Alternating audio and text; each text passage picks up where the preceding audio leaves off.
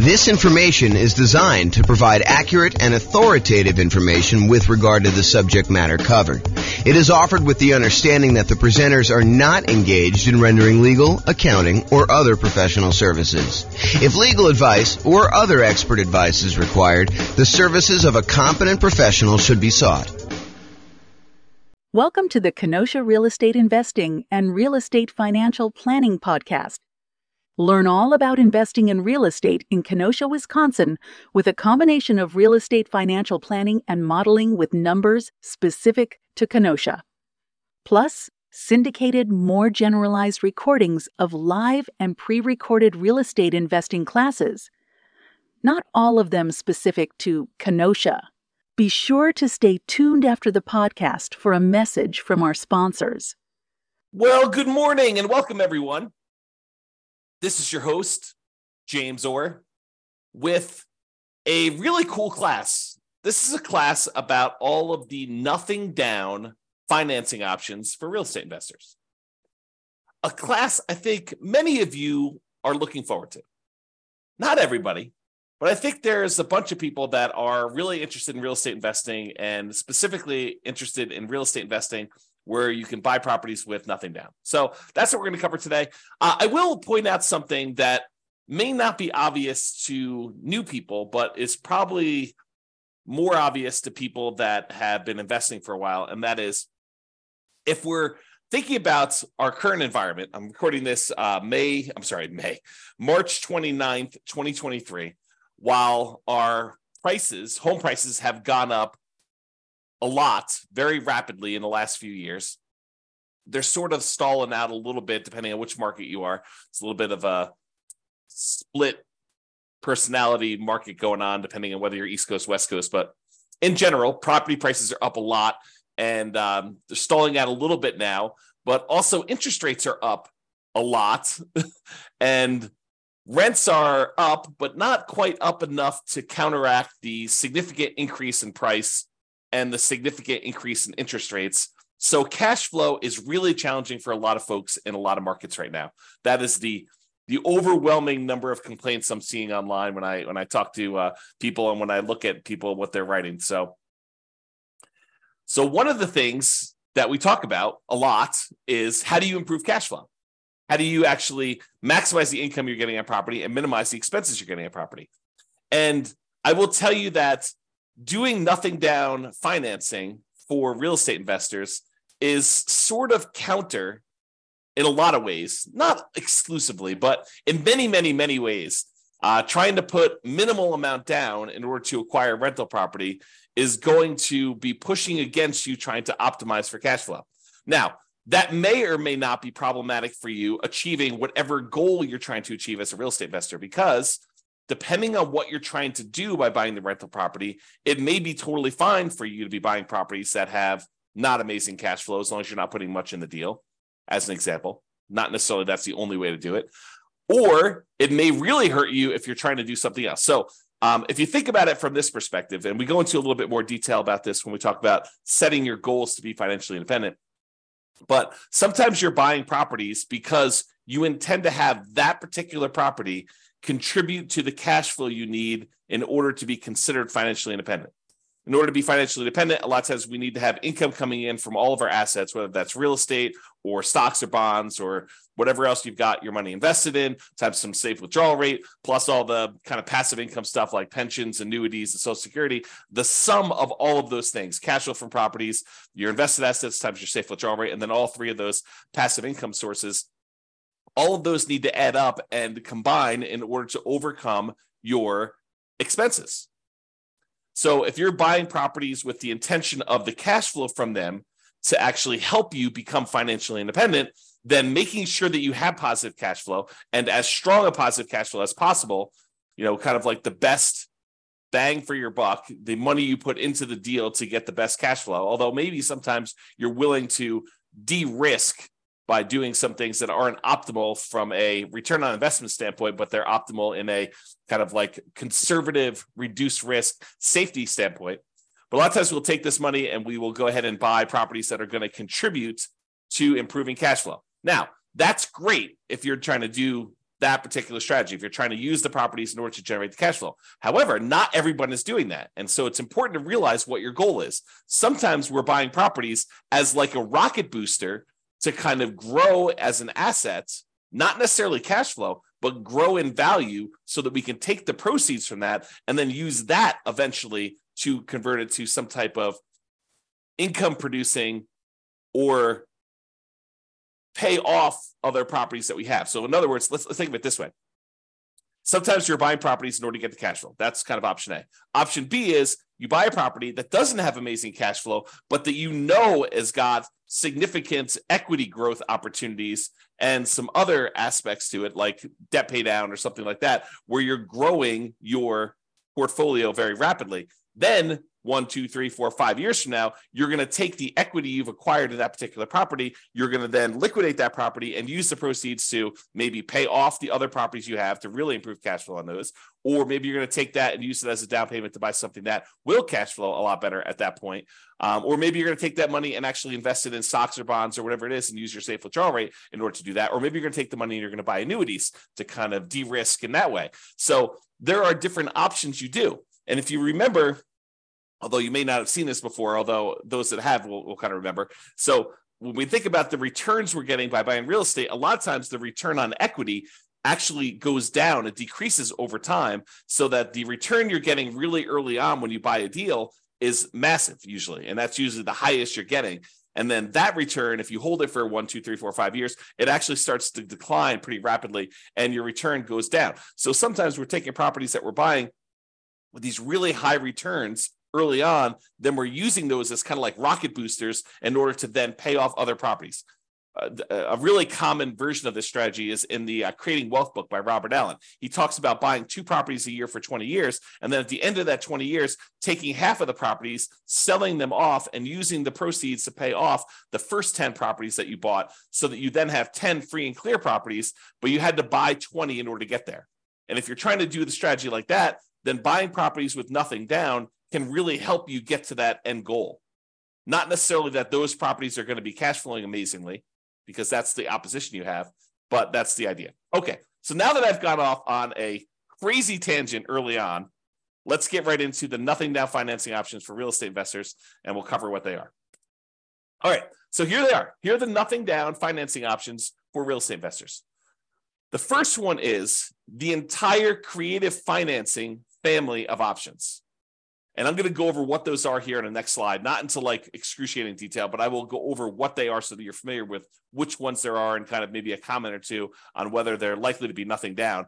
But the idea is that when you're going out and you're talking to a seller, in a lot of cases, some type of seller with motivation, they're motivated in order to sell their property, you are negotiating the terms of some type of creative financing strategy. Whether you go to a seller and you get owner financing, or you go to a seller and you take over existing debt by buying a property subject to or wrapping their existing loan, or you negotiate a lease option with the seller who's having a hard time selling a property, so you're leasing it from them with the option to buy it later. The terms you negotiate with that particular seller are completely wide open.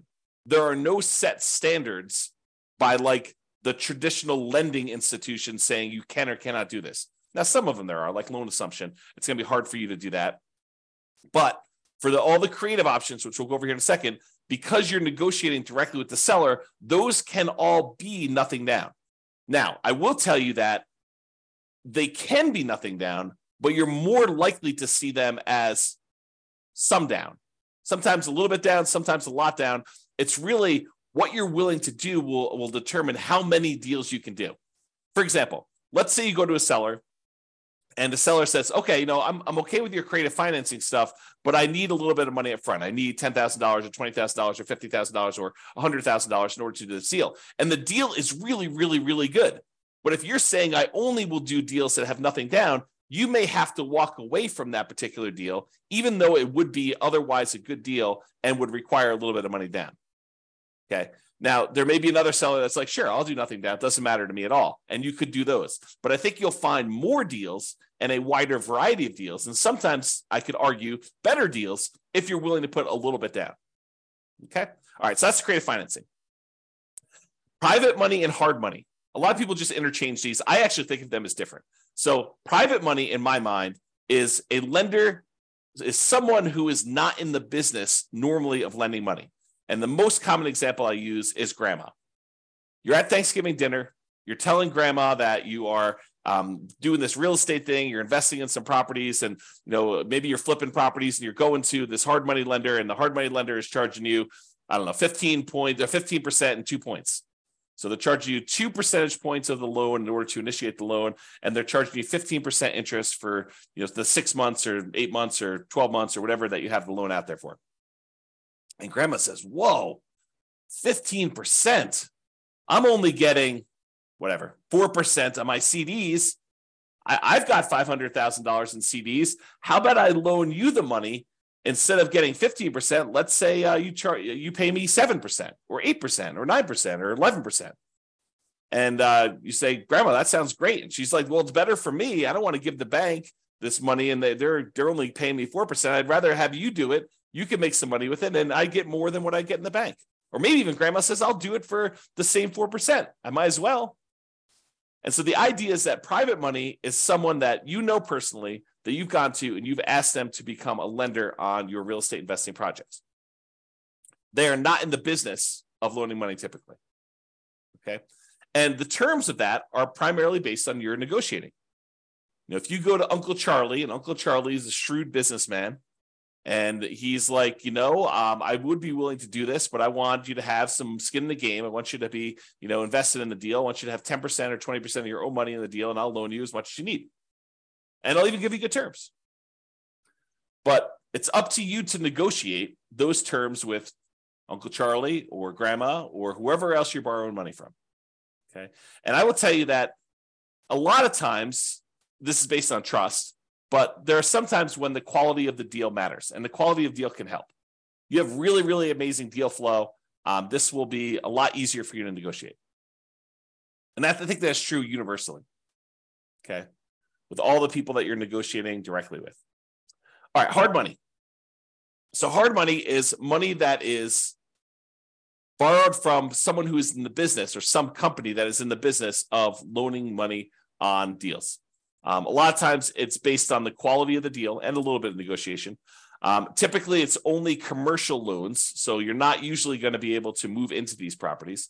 There are probably few exceptions to that, but most of the time, a lender doesn't want to deal with the loan requirements of making loans to people that are going to own or occupy. The rules for that are different, my understanding, and so they do not want to make these loans to people who are going to own or occupy. They want to make them on someone who's going to buy a property, flip it, or buy it as a rental, and do something like that. Okay. So typically commercial properties only, typically not good for house hackers or nomads that are trying to do this stuff. And hard money loans, they can be nothing down if you have a good enough deal, and you can go in there, and the rates on them tend to be a little bit higher. They also tend to charge some points, although not always, but it tends to be that way. So there you go. That's the difference between private money and hard money, and those are options as well. So we've covered credit financing, which I'll go over some different strategies here in the next slide. Private money and hard money, kind of the difference between those two. Then let's talk about the typical nothing down financing options for house hackers and nomads. If you're wanting to do traditional non-owner occupant loans, where you're buying investment properties, you're not moving into them, it's hard to do nothing down unless you do creative financing, private money, or hard money. To go and try to find a traditional lender willing to loan you money as a non-owner occupant, buy an investment property, it's going to be really hard to do. Now, if you're a house hacker and you're buying a single family home where you're going to get some roommates, or a duplex where you're going to live in one side and rent out the other, or a triplex where you're going to live in one of the units and rent out the other two, or a fourplex where you're going to live in one of the units and rent out the other three.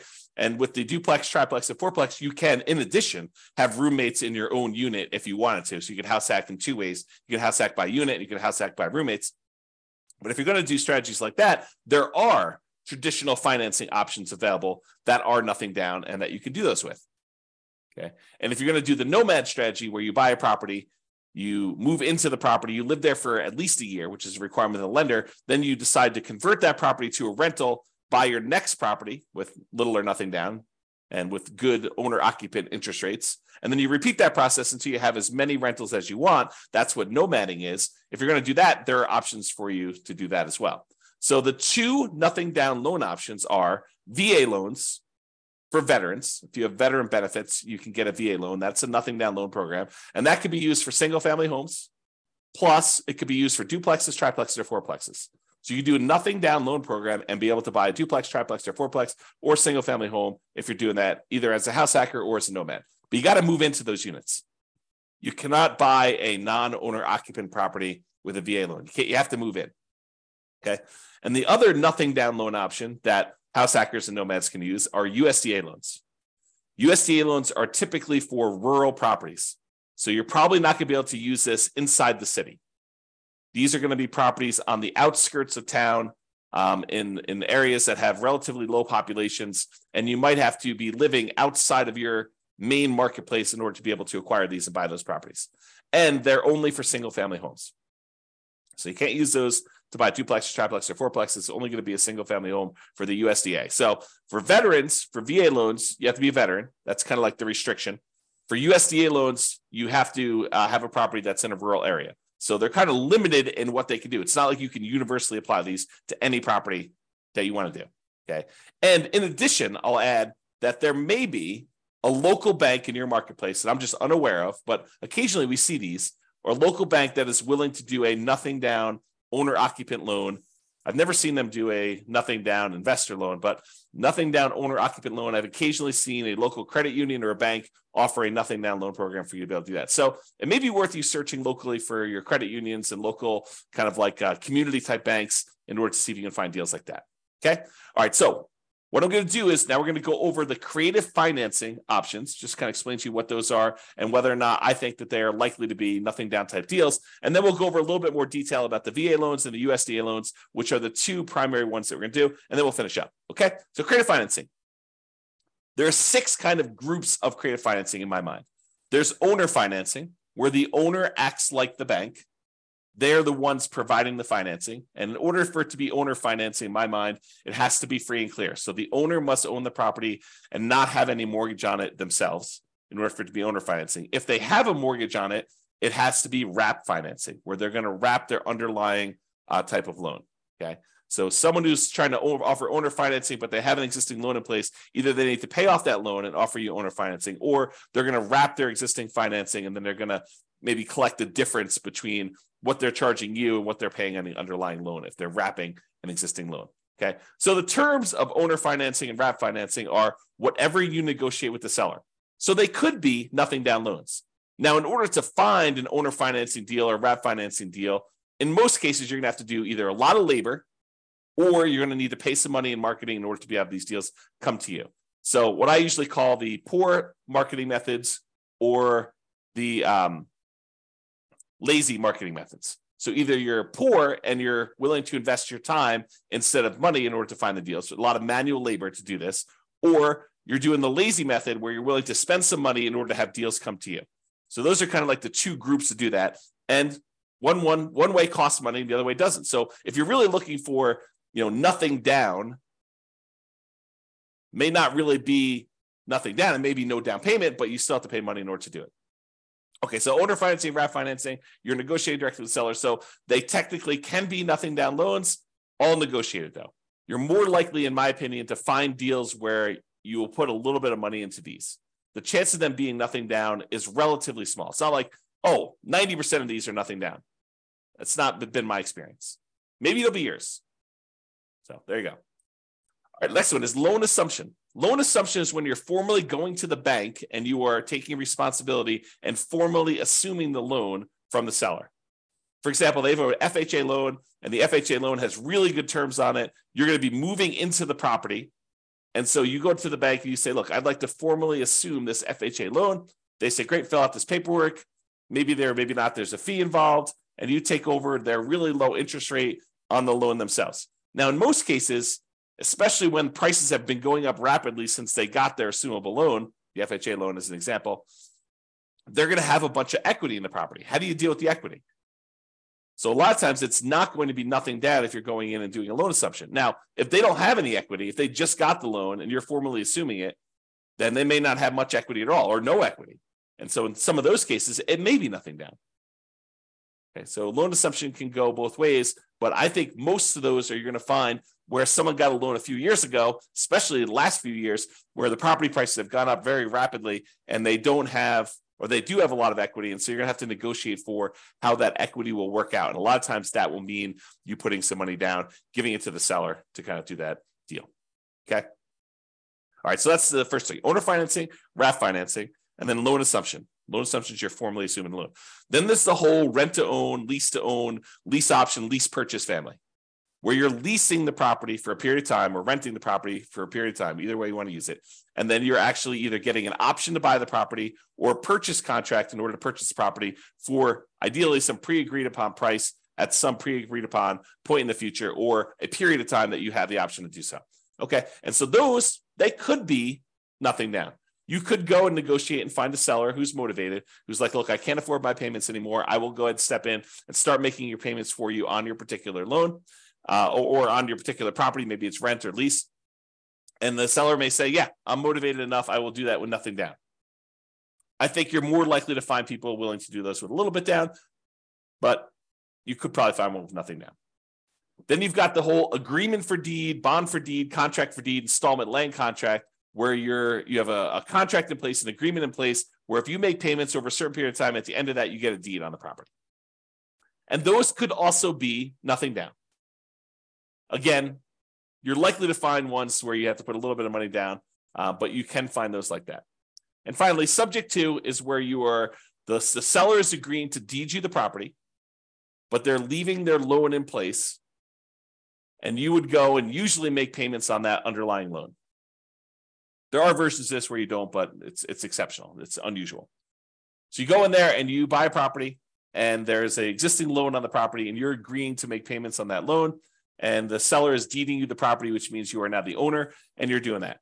And I think those, you can find those where you have nothing down situations as well. Although I think you're likely to find some where, especially in our current marketplace, where they have some equity and they'd expect to see a little bit of money. Sometimes it's as little as moving costs, right? I need some money in order to put a security deposit and a down payment or some other kind of like get me moved to another part of the country. There's some type of incentive to help them out of the particular situation. So sometimes it's that size of down payment, but sometimes it's a lot more, and it's all negotiated. All right. So those are the creative financing, nothing down type strategies you've got there. Now let's talk about the VA loans and the U.S. Department of Agriculture loans. So both of these are Nomad approved. If you're trying to do the Nomad strategy, I like these loans for doing Nomad. In fact, VA is probably my favorite loan for doing Nomad, especially if you could find the duplex, triplex, or fourplex as one of your first properties to do. Okay, so both Nomad approved. For VA, you must have the VA benefits. For the U.S. Department of Agriculture, the rural property loan has to be a rural property, has to be outside city limits. And there is a eligibility map you can look at on the USDA.gov website. You type in the address of the property and it will tell you if it's a USDA eligible property. The link is shown here. I'll put it in the show notes if I remember to do that. If I don't, go ahead and reach out to me and I'll go ahead and add it retroactively. But you can go ahead and look at the eligibility map or just search Google. I mean, you don't need to reach out to me. Yeah, by the time you search it in Google, you'll get a response faster than me. It's USDA eligibility map, and it'll just show you where the USDA property are eligible. So you take an address of a property you're looking at, whether that's some property that you found through marketing of your own, or if it's property listed in the MLS, you go look at the property there. And by the way, don't take real estate agents' words that it is a USDA eligible property. You should verify this yourself. Okay, it'll be verified when you do it, but better to know before you go under contract whether it's eligible for USDA, nothing down or not. Okay, all right. So there's eligibility map for you to determine that. This doesn't apply. VA, you can do rural properties or properties in the city. It doesn't really matter, but you do need to have the VA benefits if you're doing the VA type of loan. So in both cases, 100% plus financing is available. It's 100% financing is available. With the USDA one, it's really financing, but you still have to pay the upfront, kind of PMI and stuff like that. With veterans, with the VA loan, the veterans loan, you can actually roll in your upfront funding fee, which makes it truly nothing down. So the VA loan is awesome. It's really, really good loan. A lot of times they have really good rates on them as well. Both of those are fixed rates with the VA loan, there is no technical PMI. There's no monthly private mortgage insurance payment. However, with the VA loan, you do pay an upfront funding fee unless you qualify for an exception to it, but you do pay an upfront funding fee, and that funding fee kind of is like paying an upfront PMI payment. It's the guarantee fee that the Veterans Administration uses to kind of like insure or guarantee the loans. So everyone's paying in, and if the loan defaults, and that's the money that they use in order to make sure that the lenders are protected there. With U.S. Department of Agriculture, you will have PMI. There'll be a separate private mortgage insurance payment on those. In both cases, you must own or occupy the property. And with the USDA loan, my understanding is you cannot own any other properties. With the VA loan, you can own other properties. With the VA loan, you could do 1 to 4 units. You can buy single-family homes, condos, townhomes. You could buy duplexes. You could buy triplexes. You could buy fourplexes. You cannot buy a 5-unit or greater. That's a different type of loan program altogether. It's a commercial loan. But for VA, 1 to 4 units work. For the U.S. Department of Agriculture, it is not multifamily properties, only single-family homes. And in addition to that, there are income restrictions on it. So for the USDA one, you need to have hit a sweet spot where you can't make too much, but you need to make enough to qualify to buy that house. So you need to kind of be in this narrow range for doing that. For the VA loan, my understanding is there's minimum restrictions, basically saying that you need to be able to qualify for your loan based on debt to income and stuff like that. But there's no maximum income that I'm aware of for the VA loan. Check with your lender. Your lender will tell you the actual rules. With VA loan, technically you can do more than one VA loan at a time. So it's based on your VA eligibility, like how much of that stuff you're using for their loan guarantee. So if you're buying more than one property, you may be able to use it more than once or use it partially. Talk to your lender about the details in that, but it is possible to have more than one VA loan. The appraisals on VA loans can be a little bit longer, and they can be a little bit stricter. I've seen some VA appraisers really nitpick for very tiny things that I think would easily pass at least a conventional loan. For as one example, one of the VA loans that a client of mine did, there was a flight of 3 stairs or 4 stairs going down to a sunken area on the property, and the 3 or 4 steps did not have a handrail, and the VA appraisal required that there be a handrail, which I thought was a little bit nitpicky, but just be prepared for that mentally. You can get up to 4% maximum seller concession, so you can get a seller to contribute some money to help you get your VA loan. With the U.S. Department of Agriculture, I believe it's a 6% maximum seller concessions, and you'll want to verify all this detail with your lender when you're getting these loans here. And then there's a whole bunch of information on funding fees, which I'm not going to go into a ton of detail. If you're going to get a VA loan, though, you really should go talk to your lender or look up the VA funding fees on the next slide. The VA funding fee is that kind of upfront PMI payment, which helps the VA guarantee loans to do that. So just be aware. So those are really the differences between the U.S. Department of Agriculture and the VA loans. Oh, I was going to mention, don't trust the real estate agents for telling you which properties are USDA approved, because sometimes they just assume it's out in the country, so that's USDA approved, and they don't really know. They didn't go and check on the map. There are a lot of really great agents out there who will go check and verify and do that for you. And then there are a handful of agents who will not. They don't know what they're doing. They don't know to even look this stuff up. And so you should do it as a double check. Okay. So this is some information about the VA funding fees, but go read it on your own. I'm not going to cover in detail what it is, but there are kind of the amounts of the loans, if you've done it once or more, or how many times you've done it. And there's a whole bunch of different stuff in there about the types of loans and whether you're doing different things with it. So in conclusion, there are several nothing down options, ranging from all the creative financing family of stuff, owner financing, lease option, subject to wrap financing, all those different things there, to private and hard money loans. And all of those options are typical for doing non-owner occupant financing. So a lot of the creative financing stuff, it doesn't require you to be an owner occupant, with the notable exception of probably the loan assumption, which may require that you owner occupy the property. But a lot of the other ones will not require that, or it's negotiated. But doing private money loans or hard money loans, you could definitely do non-owner occupant loans with those, and buy investment property, in other words, by doing those. And for all but the hard money loans, there are probably also good options for house hackers and nomads trying to move into a property, get some income while they're living in the property if you're house hacking, or move into a property and live in the property for a year or two or whatever it is, to then convert that to a rental and continue to buy properties as owner occupants moving forward, like what we call the nomad strategy. So they could be good options for that, everything except hard money. Hard money is probably not going to be a good fit for doing house hacking or nomading. Now, there may also be local no down payment options as well from like local banks or credit unions or community banks and stuff like that. So just be aware that those are the primary options. The two mainstream nothing down programs for traditional financing are the VA loan and the USDA loan. And these tend to be really good ones for house hackers and nomads. In particular, if you are a veteran, thank you for your service. And also, those are amazing loan products for you to be able to get, especially for starting out. A lot of times, I will recommend to nomads, if you can get a VA loan and buy a duplex, triplex, or fourplex as your first property, that's amazing. Now, if it's going to take you 2 years to find a property where that would work for you and you can get the loan and be able to qualify for the property and be able to actually close on it, it may be better for you to buy a different property first. But if you could buy one because your marketplace has a bunch of duplex, triplex, and fourplexes kind of sitting around there, our local marketplace where I live do not. So it's really, really hard to find these. In a lot of cases, it would be better for you to get started and not wait for your VA benefits to be able to do those. Just go buy a single family home if that works for you. But if you can do it, it's really, really good if you could buy a duplex, triplex, and fourplex first with a VA loan.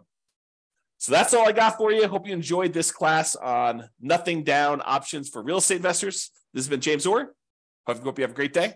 Bye-bye for now. With home prices up, mortgage interest rates up, and rents up, but not quite enough to counteract the higher prices and interest rates, cash flow on rental properties in Kenosha is harder than ever. Book a call with the Real Estate Financial Planner to apply our proprietary 88 strategies to improve cash flow on your rentals. See the show notes for a link to schedule your call and improve your cash flow today. If you're a real estate agent, lender, or professional in Kenosha that wants to help our real estate investor listeners, consider reaching out to learn about collaboration opportunities with this podcast. We'd love to add more value to our listeners by having you assist our investors buy, sell, and finance their real estate investments. See the show notes to schedule a call to discuss collaboration opportunities.